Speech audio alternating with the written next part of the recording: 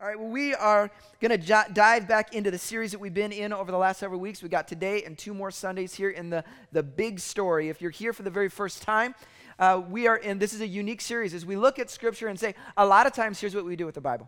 We go and we cherry pick a verse that we like, or we read a story that we like, and we love that thing, but we have a hard time understanding, well, what's the whole story going on? Where does this story that I just read, where does this verse actually fit in?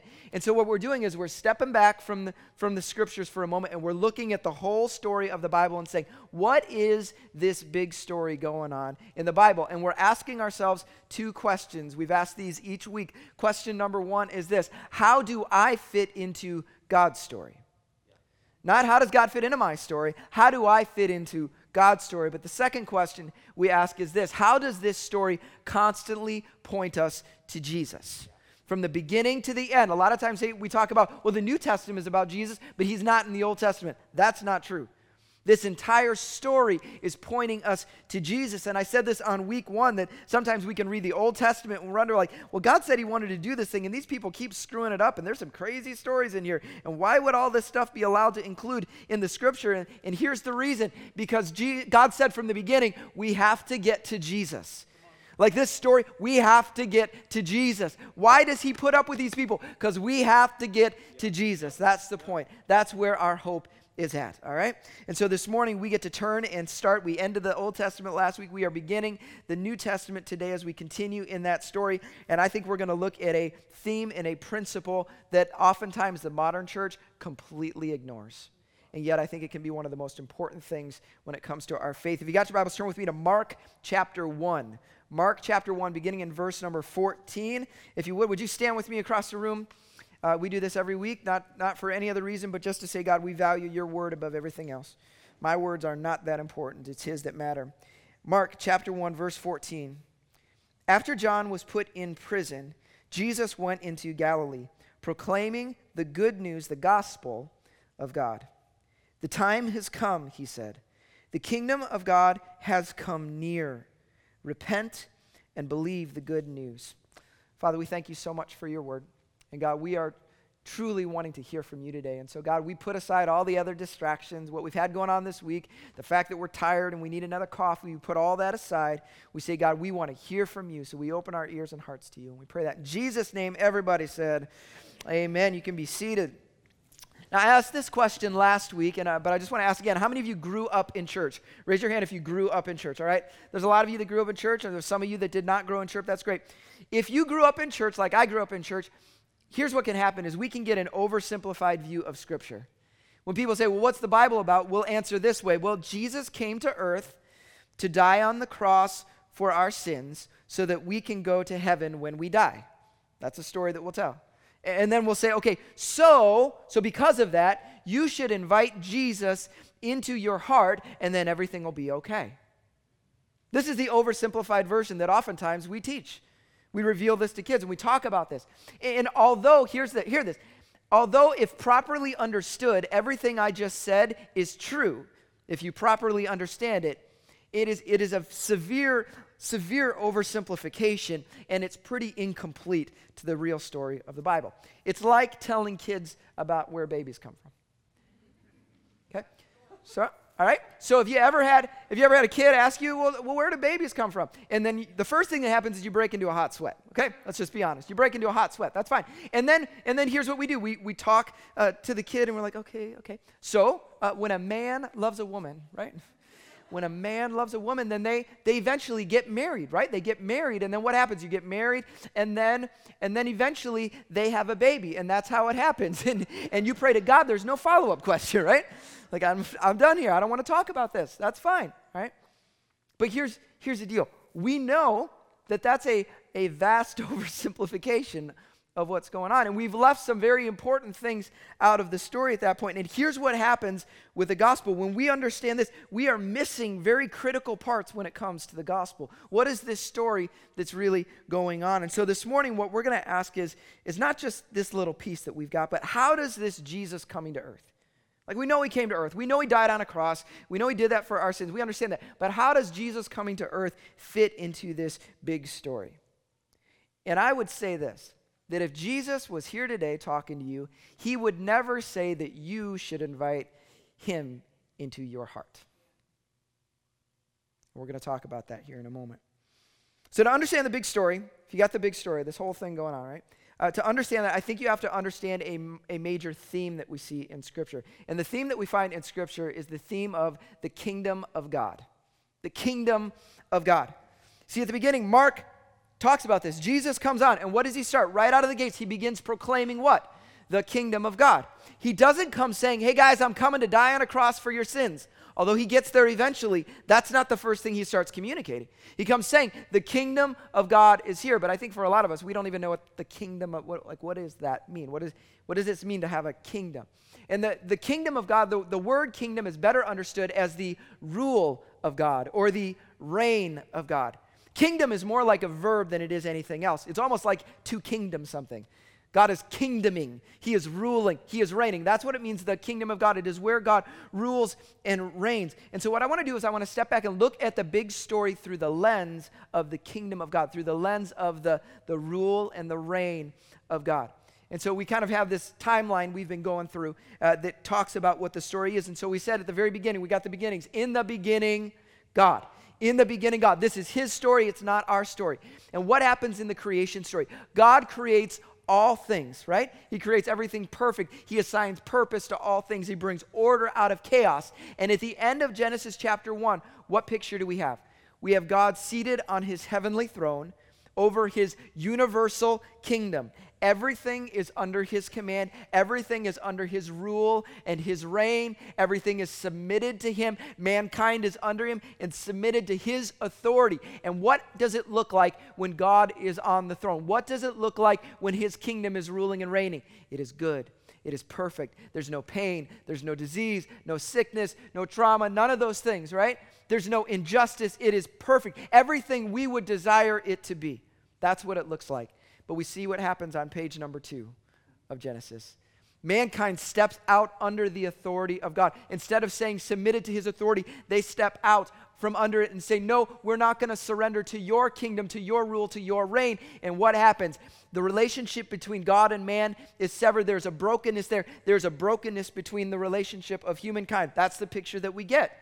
And at the end of this creation account, God says, listen, there will be one someday. It's the first prophecy that alludes to Jesus coming. There will be one someday who comes and stomps on the serpent head that deals with this and once again restores things back to how it was before. Right? All things under my authority. This is where we are headed at the end. And so God begins the journey back to this restoration, this redemption through a man named Abraham. And Abraham, I'll give you the real cliff notes. Abraham becomes a family that becomes a people that becomes a nation that ultimately becomes the kingdom of Israel. Boom. We just did a fast forward through like 17 books. It's awesome. Okay. So now we've got the kingdom of Israel and there's kings that stand over that. And they thought, cool, this is the pinnacle. This was God's intention. This is what he wanted. What they didn't realize is that this kingdom was merely a foreshadowing of his desire to return back to Genesis chapter 1 with all things under his authority. And so we've got this kingdom. As we know, we get to the end of the Old Testament and there's all these prophecies that talk about there is going to be one who comes who will deal, this Messiah, this king that will come and restore things. And they're excited. They're looking for this king to come. And we get to the end of the Old Testament and he hadn't come yet. And they're waiting. They're waiting. What's going to happen? When is this king going to come? And then we get this point where Jesus walks on to the scene. And what does he do? He comes declaring that the kingdom has come. The kingdom of God is here. The kingdom of God is drawn near. Something special is happening. That's what he comes preaching. In fact, this is what was prophesied over Jesus even before he was born. If you look in Luke chapter 1, an angel comes to Mary. You're familiar. We read this kind of at the Christmas season. This angel comes to Mary and tells her, hey, this is what's going on. The angel said to her, do not be afraid, Mary. You have found favor with God. You will conceive and give birth to a son, and you are to call him Jesus. Going on, it says this, he will be great and will be called the Son of the Most High, the Son of God. That's what we call. The Lord God will give him the throne of his father David. Stop there for a minute. Remember we talked about this a few weeks ago? Remember when David was king over Israel? God came to David and said, listen, I am going to establish your throne as an eternal throne. This was the promise that he made to David. I will establish this as an eternal throne. And so we knew that the throne of David would continue, but there hadn't been a king who sat on that throne in a very long time. And here we are now where God is saying, listen, Mary, that baby inside this Jesus is going to be one sitting on that eternal throne. But it goes further than that as we go in the passage. And he will reign over Jacob's descendants forever. So this one's going to be different than David, because David only did it for a handful of years. This one who's going to sit on a throne is going to reign forever. And it continues, his kingdom will never end. This is going to be one who ushers in the kingdom of God in a way that we've never seen before, a way we've never understood before. This is what's taking place. And when Jesus comes in, that's what he's saying. Listen, what you've been waiting for is about to be here. Here it is. This is what you're looking for. Now, what were they expecting? What were the Jews expecting when the kingdom of God showed up? They were expecting an earthly kingdom. They were expecting what they had seen in the past. See, they interpreted all these prophecies about the kingdom of God coming. They interpreted through the lens of what they already knew and what they understood. So they thought it was going to be like the good old days. They thought it was going to be back when David was king, back when Solomon was king. It's going to be like that. That's what this Jesus is going to do. He's going to establish that kind of a kingdom. Once again, Israel's going to be powerful. We're going to be the nation everybody looks up to and aspires to be like. And what's going to happen? This king's going to come and overthrow the Roman Empire. Because at that time, the Jews were under the persecution of the Roman Empire. They didn't have freedom. And they were waiting for this leader, this king, to come in and set them free. They wanted a revolution. They wanted the Romans out of the way. And this explains why the crowds got so rowdy around Jesus. If you ever think about, I don't know about you, but when I think about Jesus, sometimes I visualize Jesus like hippie Jesus. Like Jesus is just like, hey guys, and everybody's just like around like, hey. We just love each other. We sit out in the fields and pick flowers. Sometimes that's what I think about Jesus, okay? That is not what it was like. Like, it was not hippie Jesus, because the crowds that were surrounding Jesus were waiting on the day where he said, let's go, folks. Like, they were wanting him to come be the king and take control. In fact, there's a passage in John chapter 6 where the crowd got all revved up and that said that they wanted to try and by force make Jesus their king. That's what they were looking for. They were looking for him to come take over. That's what explains what goes on Palm Sunday. Some of you are familiar with Palm Sunday? You know, we celebrate Palm Sunday. Maybe you've been in a church, right, where, they take little palm branches and the little kids just run around and wave some palm branches on Palm Sunday morning. And that's great to do that, but that's not a really good picture of what's going on Palm Sunday. On Palm Sunday, what happens? For a few years now, they've been hearing about this Jesus who's healing people and raising people from the dead. And these people are starting to think he's the Messiah. He's the king. He's the one in control. He's the one that we're going to serve. He's the one that's going to kick the Romans' butts. That's what's going to happen. And they're excited. And then on this special day, Palm Sunday happens. And what happens?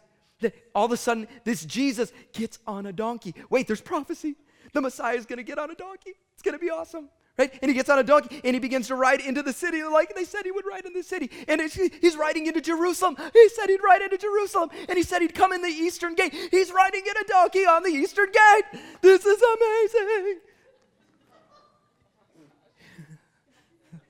My wife just made a sarcastic comment on the front row.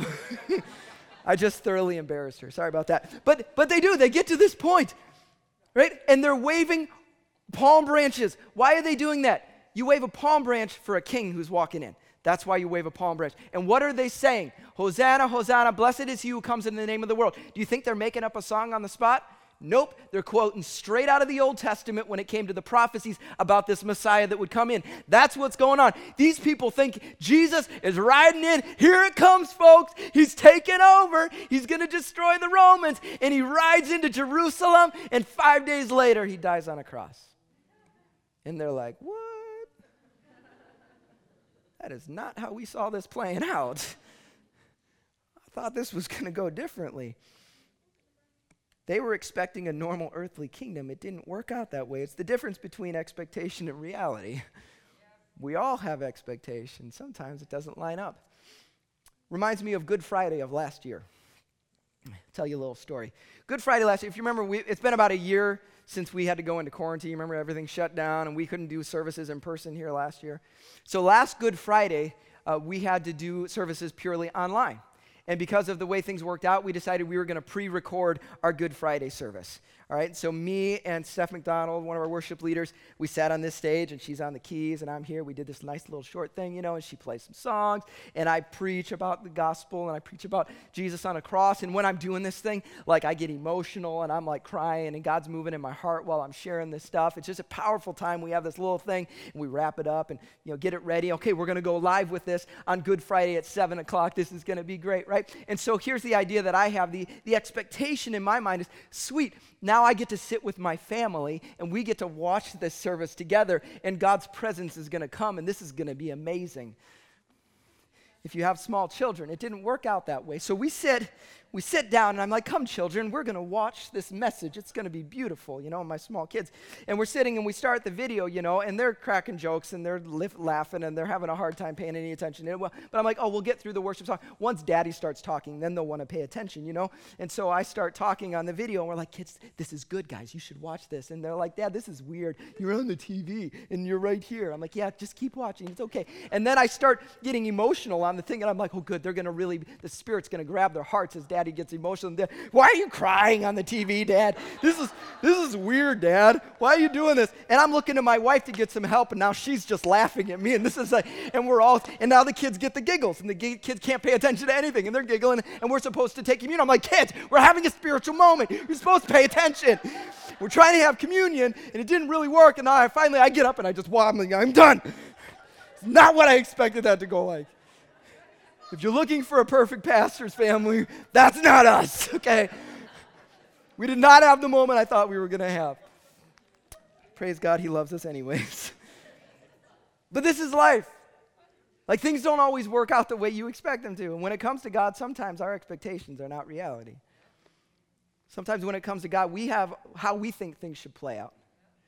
And there's how God actually wants to lead things.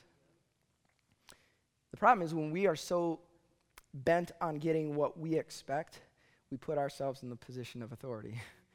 God, why didn't you do things my way?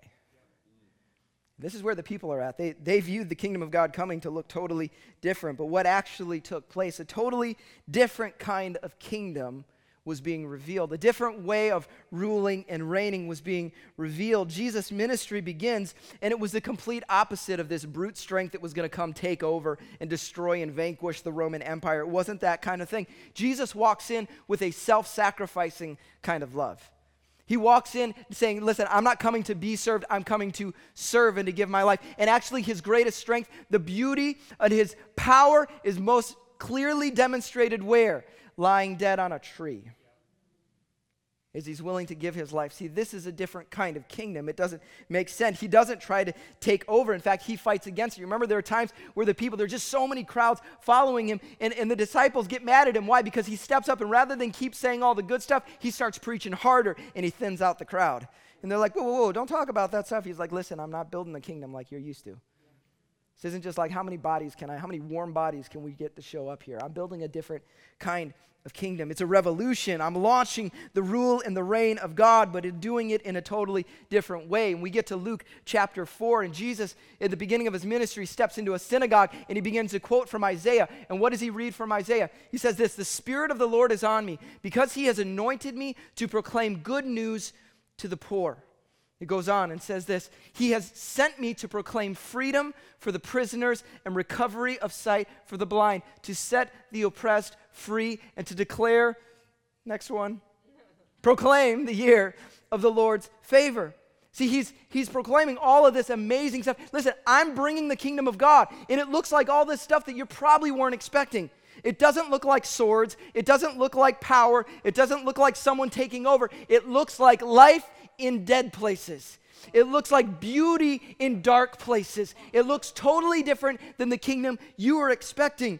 And Jesus doesn't come to spend time with the rich and the wealthy and the influential. He comes for the broken, the outsider, the sinner. He comes and heals the sick, raises the dead, gives hope to the lost, and he teaches a totally different way of living.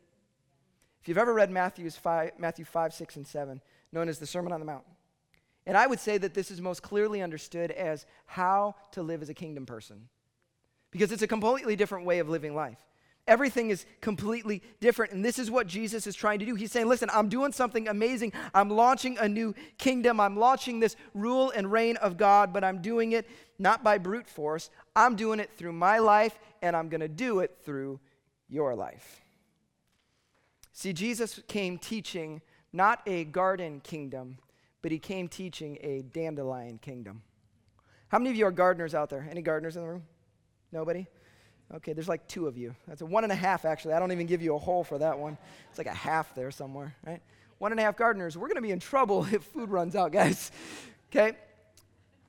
So garden kingdom. He didn't come to build a garden kingdom. I don't know a whole lot about gardening, but I know a few things. Here's the deal. You get a plot of ground, right?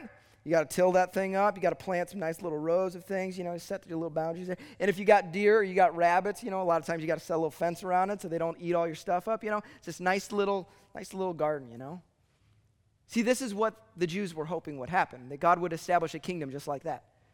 He'd establish the borders, all this kind of thing, and we'd be the insiders. Everybody else is the outsider, and right here we'd be safe inside of our kingdom. But God said, I'm not interested in a garden kingdom. I want a dandelion kingdom. I hate dandelions. Can't stand them. Why? Because they pop up everywhere. There is no border to a dandelion kingdom. Right? They blow everywhere. Wherever the wind blows, the dandelions pop up. Right in the center of my lawn, in my driveway, they'll pop up. They'll drive away. In the middle of our parking lot around here, a dandelion will all of a sudden pop up. And he's saying, listen, that's what I want my kingdom to look like. My kingdom does not have, it's not a kingdom like the world would say. It's not this perfect little borders. No, it's in you and it's in me. And wherever you go, you take the kingdom of God. And my desire is that as you are sprouting up all over every little place, there's where the rule and the reign of God exists, right in that place. You bring it where you are. And just like, the dandelions get the little thingies and then they all float away and then it just sprouts up in more places. That's my desire for the kingdom of God, that we're expanding. It isn't an earthly kingdom. It is a spiritual kingdom. And you've been invited to be a part of this thing. And here's the difference. A lot of times we think, we have been saved so that we get to go to heaven when we die. No. You have been saved to the kingdom of God now. It is not just a future tense. It is a present tense right now. That's the invitation. And see, so often we say, I want to invite Jesus in my heart. That wasn't what was talked about. No, I want to invite you to enter my kingdom. And when you step into the kingdom of God, it transforms everything. It changes. Suddenly your allegiance is different. Suddenly your priorities are different. Suddenly everything about your life is different. Why? Because you've stepped into his kingdom. You've stepped under his authority, under his rule and his reign. And your life is different because of it. That's what the Bible teaches. That's what it means to follow Christ. It's not adding him to your life. It's submitting your life to his kingdom. We pray a prayer all the time. Our Father who art in heaven, hallowed be thy name. Thy kingdom come. Thy will be done. Like it's God, would your kingdom come? Would your will be done? The goal was never invite him into your heart. The goal was to respond to his invitation to join the kingdom and to extend his rule around the world. So as we wrap up here this morning, I want to close with a very simple big so what. I always say, so what, what's the point of this thing? If you forgot everything else that I talked about today, if you fell asleep at some point in time because you didn't get enough sleep last night, that's fine. Wake up and here we go. Big so what this morning is this. The inviter calls the shots. The inviter calls the shots. What do I mean? So if you want to throw a party at your house, you want to invite people over to your house, guess who decides what's going to happen? You do. See, if Amber and I invite people over to our house, especially if, we got people with kids, we're like, okay, you're not going to go in this room, right? You can go in these rooms. You're not going to go in this room. And my wife keeps an amazing, immaculate home. At any point, you could walk into our house, and it's like always clean. That's just how our house is. But if for some crazy reason, we had a bunch of random things laying around, and we said, what are we going to do with them? We might stuff them all in a room and shut the door and just say, nobody's going in there today, right? You do that because you're the inviter. You get to call the shots. When you're the inviter, you determine what you're going to eat, what you're going to do, all those kind of things. You get to call the shots. See, the problem when it comes to inviting Jesus in our heart is the mentality can become this: I'm still in control. I'm going to invite you into my thing, and I'll let you in the rooms that I want you in. Well, I got some junk. Yeah, I just closed the door on that room. Yeah, you don't come in that room. I don't want you to be a part of that. But see, we're not called to that type of a life. we are called to respond to the invitation that God gives us. When he's the inviter, we're stepping into his home. We're stepping under his authority. We're responding to his kingdom. And that means there's no rooms that are our own. No, we say, God, it's all yours. I give it all to you. I submit it all to you. It's not my life anymore. That's what a follower of Christ is. And unfortunately, we can raise, because we've used this little phrase of, I'm just going to raise a hand someday and invite Jesus in my heart so I get to go to heaven, with no thought that you have been invited into something. Listen, what you have been saved from is just as important as what you are saved to. You have been saved from your sin, but you have been saved to the kingdom of God. And you have been invited right now to live differently, to live as a foreigner in this land, because you are a part of a different type of a kingdom. Your authority is different. Your love and your passions are different. And we can become so complacent as followers of Christ, living just like people say, well, I added Jesus to what I got going on, but I'm still I'm the one calling the shots here, right? I would ask the question, who is calling the shots in your life? Because the answer to that question may determine some areas in your life where you haven't really given God authority, where you haven't said, yep, I give you control. You say, God, I kind of still want to do things my way in that area.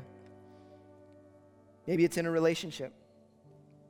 You've got some relationships maybe that you know are not right, but you still allow yourself to engage that way. Maybe it comes to your time, how you deal with your time, how you spend your time.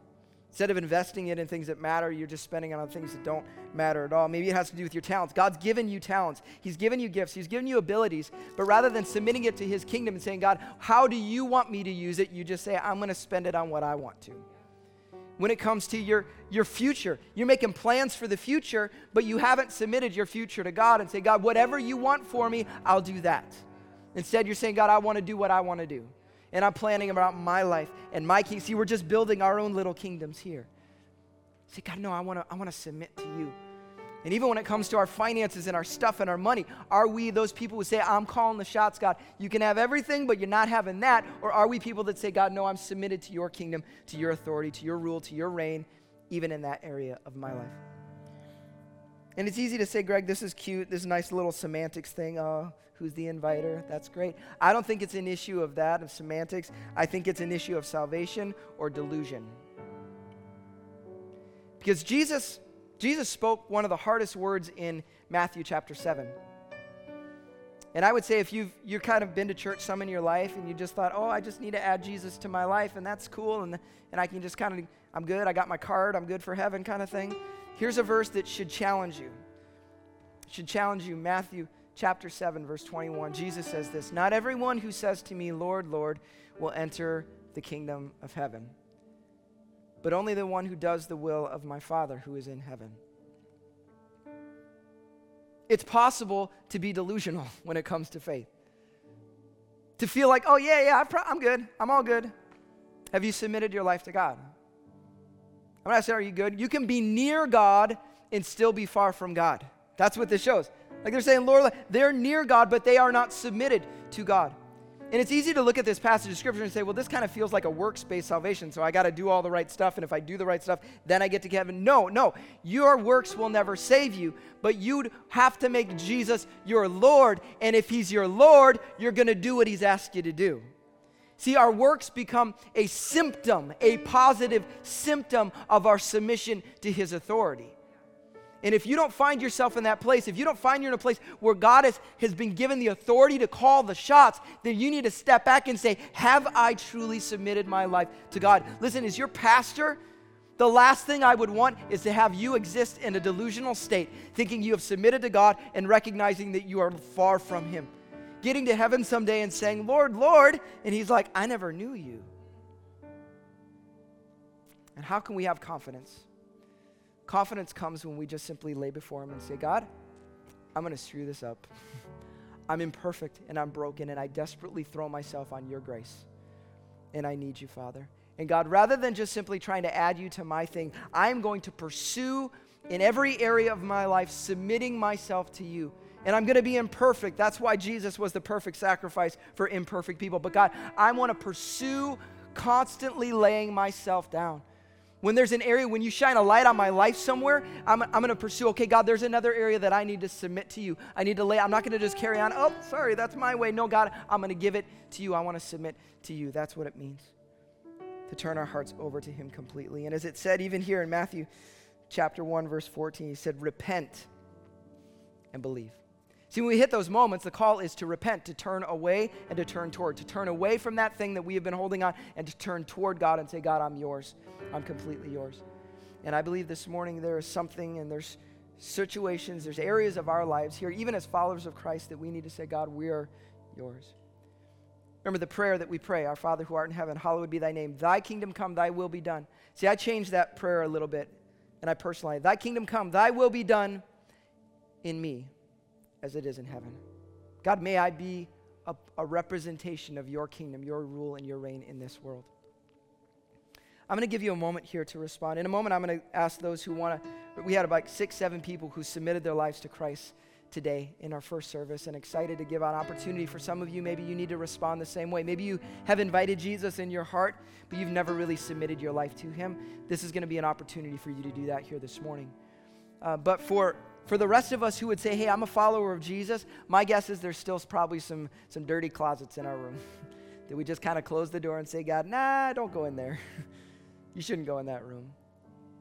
And I'm going to give you about a minute or two to just ask the Holy Spirit, would you reveal that in my life? I don't want you to walk out of these doors and miss this moment.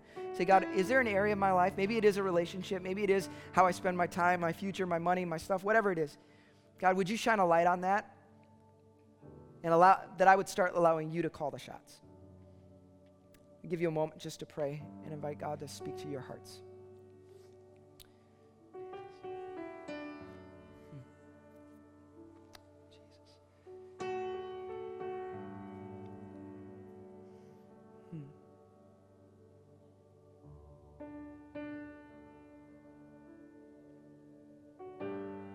Jesus. Thank you, God.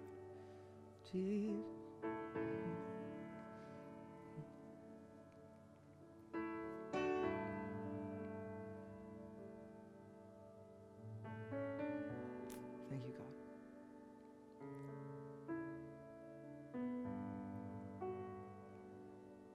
God, I now acknowledge, even for myself, Lord, that there are areas in my life where I still have a desire to call the shots at times, God. And Lord, more and more what I want to do is I want to be surrendered to you and submitted to your authority.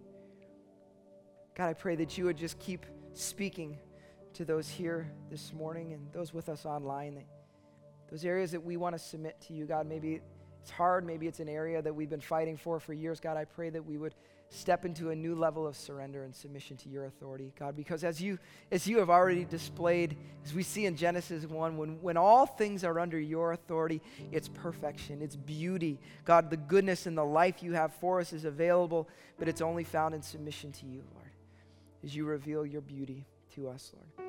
Pray that you would help us to live as those that submitted to you, God. Thank you, Jesus. I'm going to encourage you, if God's spoken to your heart, maybe you need to pull out a piece of paper and write something down. Maybe you need to write it in your phone. But take that to prayer this week and say, God, would you help me in this area? I know some of those areas that are challenging, we tend to just kind of fall back to the same place over and over again. But I believe God wants to bring a new freedom in your life. Would you stand with me across the room? I want to give an opportunity for those. There may be some here that are in the room. There may be some in the room here, and you have been someone who's responded in the past. Maybe you invited Jesus in your heart. But as I've shared this morning and you were honest with yourself, you'd realize, you know what? I've never submitted my life to Jesus. I've just been trying to add him, the good stuff of Jesus, just wanted to make sure I didn't go to hell when I died. And you want to say, God, no, I want to step into your kingdom with both feet. I want to submit myself completely to you. I'm going to invite everyone just to bow your heads, close your eyes across the room. But if that's you here this morning, as an act of faith to say, God, I am all in, both feet, I'm no hesitation, no holding back, I am all yours. If that's you this morning, I want to invite you just to lift a hand as an act of faith across the room. Say, God, I want no delusion, I want no confusion, I want none of those things. God, I want to fully submit my heart to you. Yeah, across the room. Yes, God. Thank you, Jesus. Thank you, Jesus. God, I believe today is a day of salvation, of true repentant salvation today. And so for those of you that want to respond, I'm going to invite you to pray in your own heart as I pray right now out loud. God, I thank you so much for loving and caring for me. God, I thank you that you have pursued me up until this moment right now. My whole story, you've been pursuing me. And I thank you for that, God. And I thank you that you so desperately want to demonstrate your goodness and your grace and your love, that you would allow me to hear your word proclaimed again. And Father, I believe that Jesus came to earth. I believe he died and he rose again to purchase my salvation, to purchase my freedom, and to give me an open door invitation to not just simply step into heaven someday, but to step into your kingdom right now. And Lord, I submit myself to you. I declare you as my King and as my Lord and as my leader. I surrender everything I am to you, and I choose to serve you all the days of my life. I pray that you would help me to live for you, to learn from you, to grow in you, that I would walk more and more looking like Jesus and less like myself. God, would you do that in my heart? I pray that in the precious and the holy name of Jesus. And everybody said, amen, amen. There was at least 6 hands that were raised this morning, maybe 8 hands that were raised saying, I want to be all in. Hear this, that is huge. That is the greatest decision that could ever be made.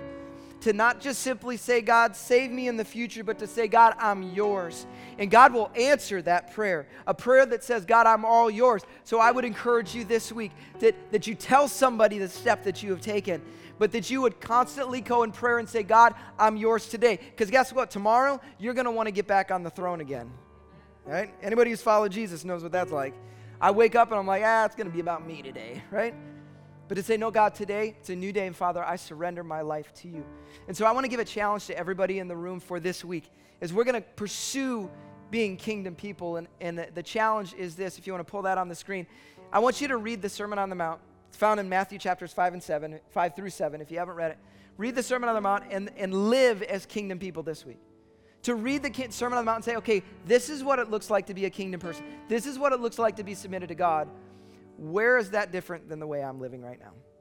And as we do that, I believe we will look more and more like the kingdom of God, and we will become the dandelion kingdom that God desires, where the rule and reign of God exists all over the place. And that's his desire.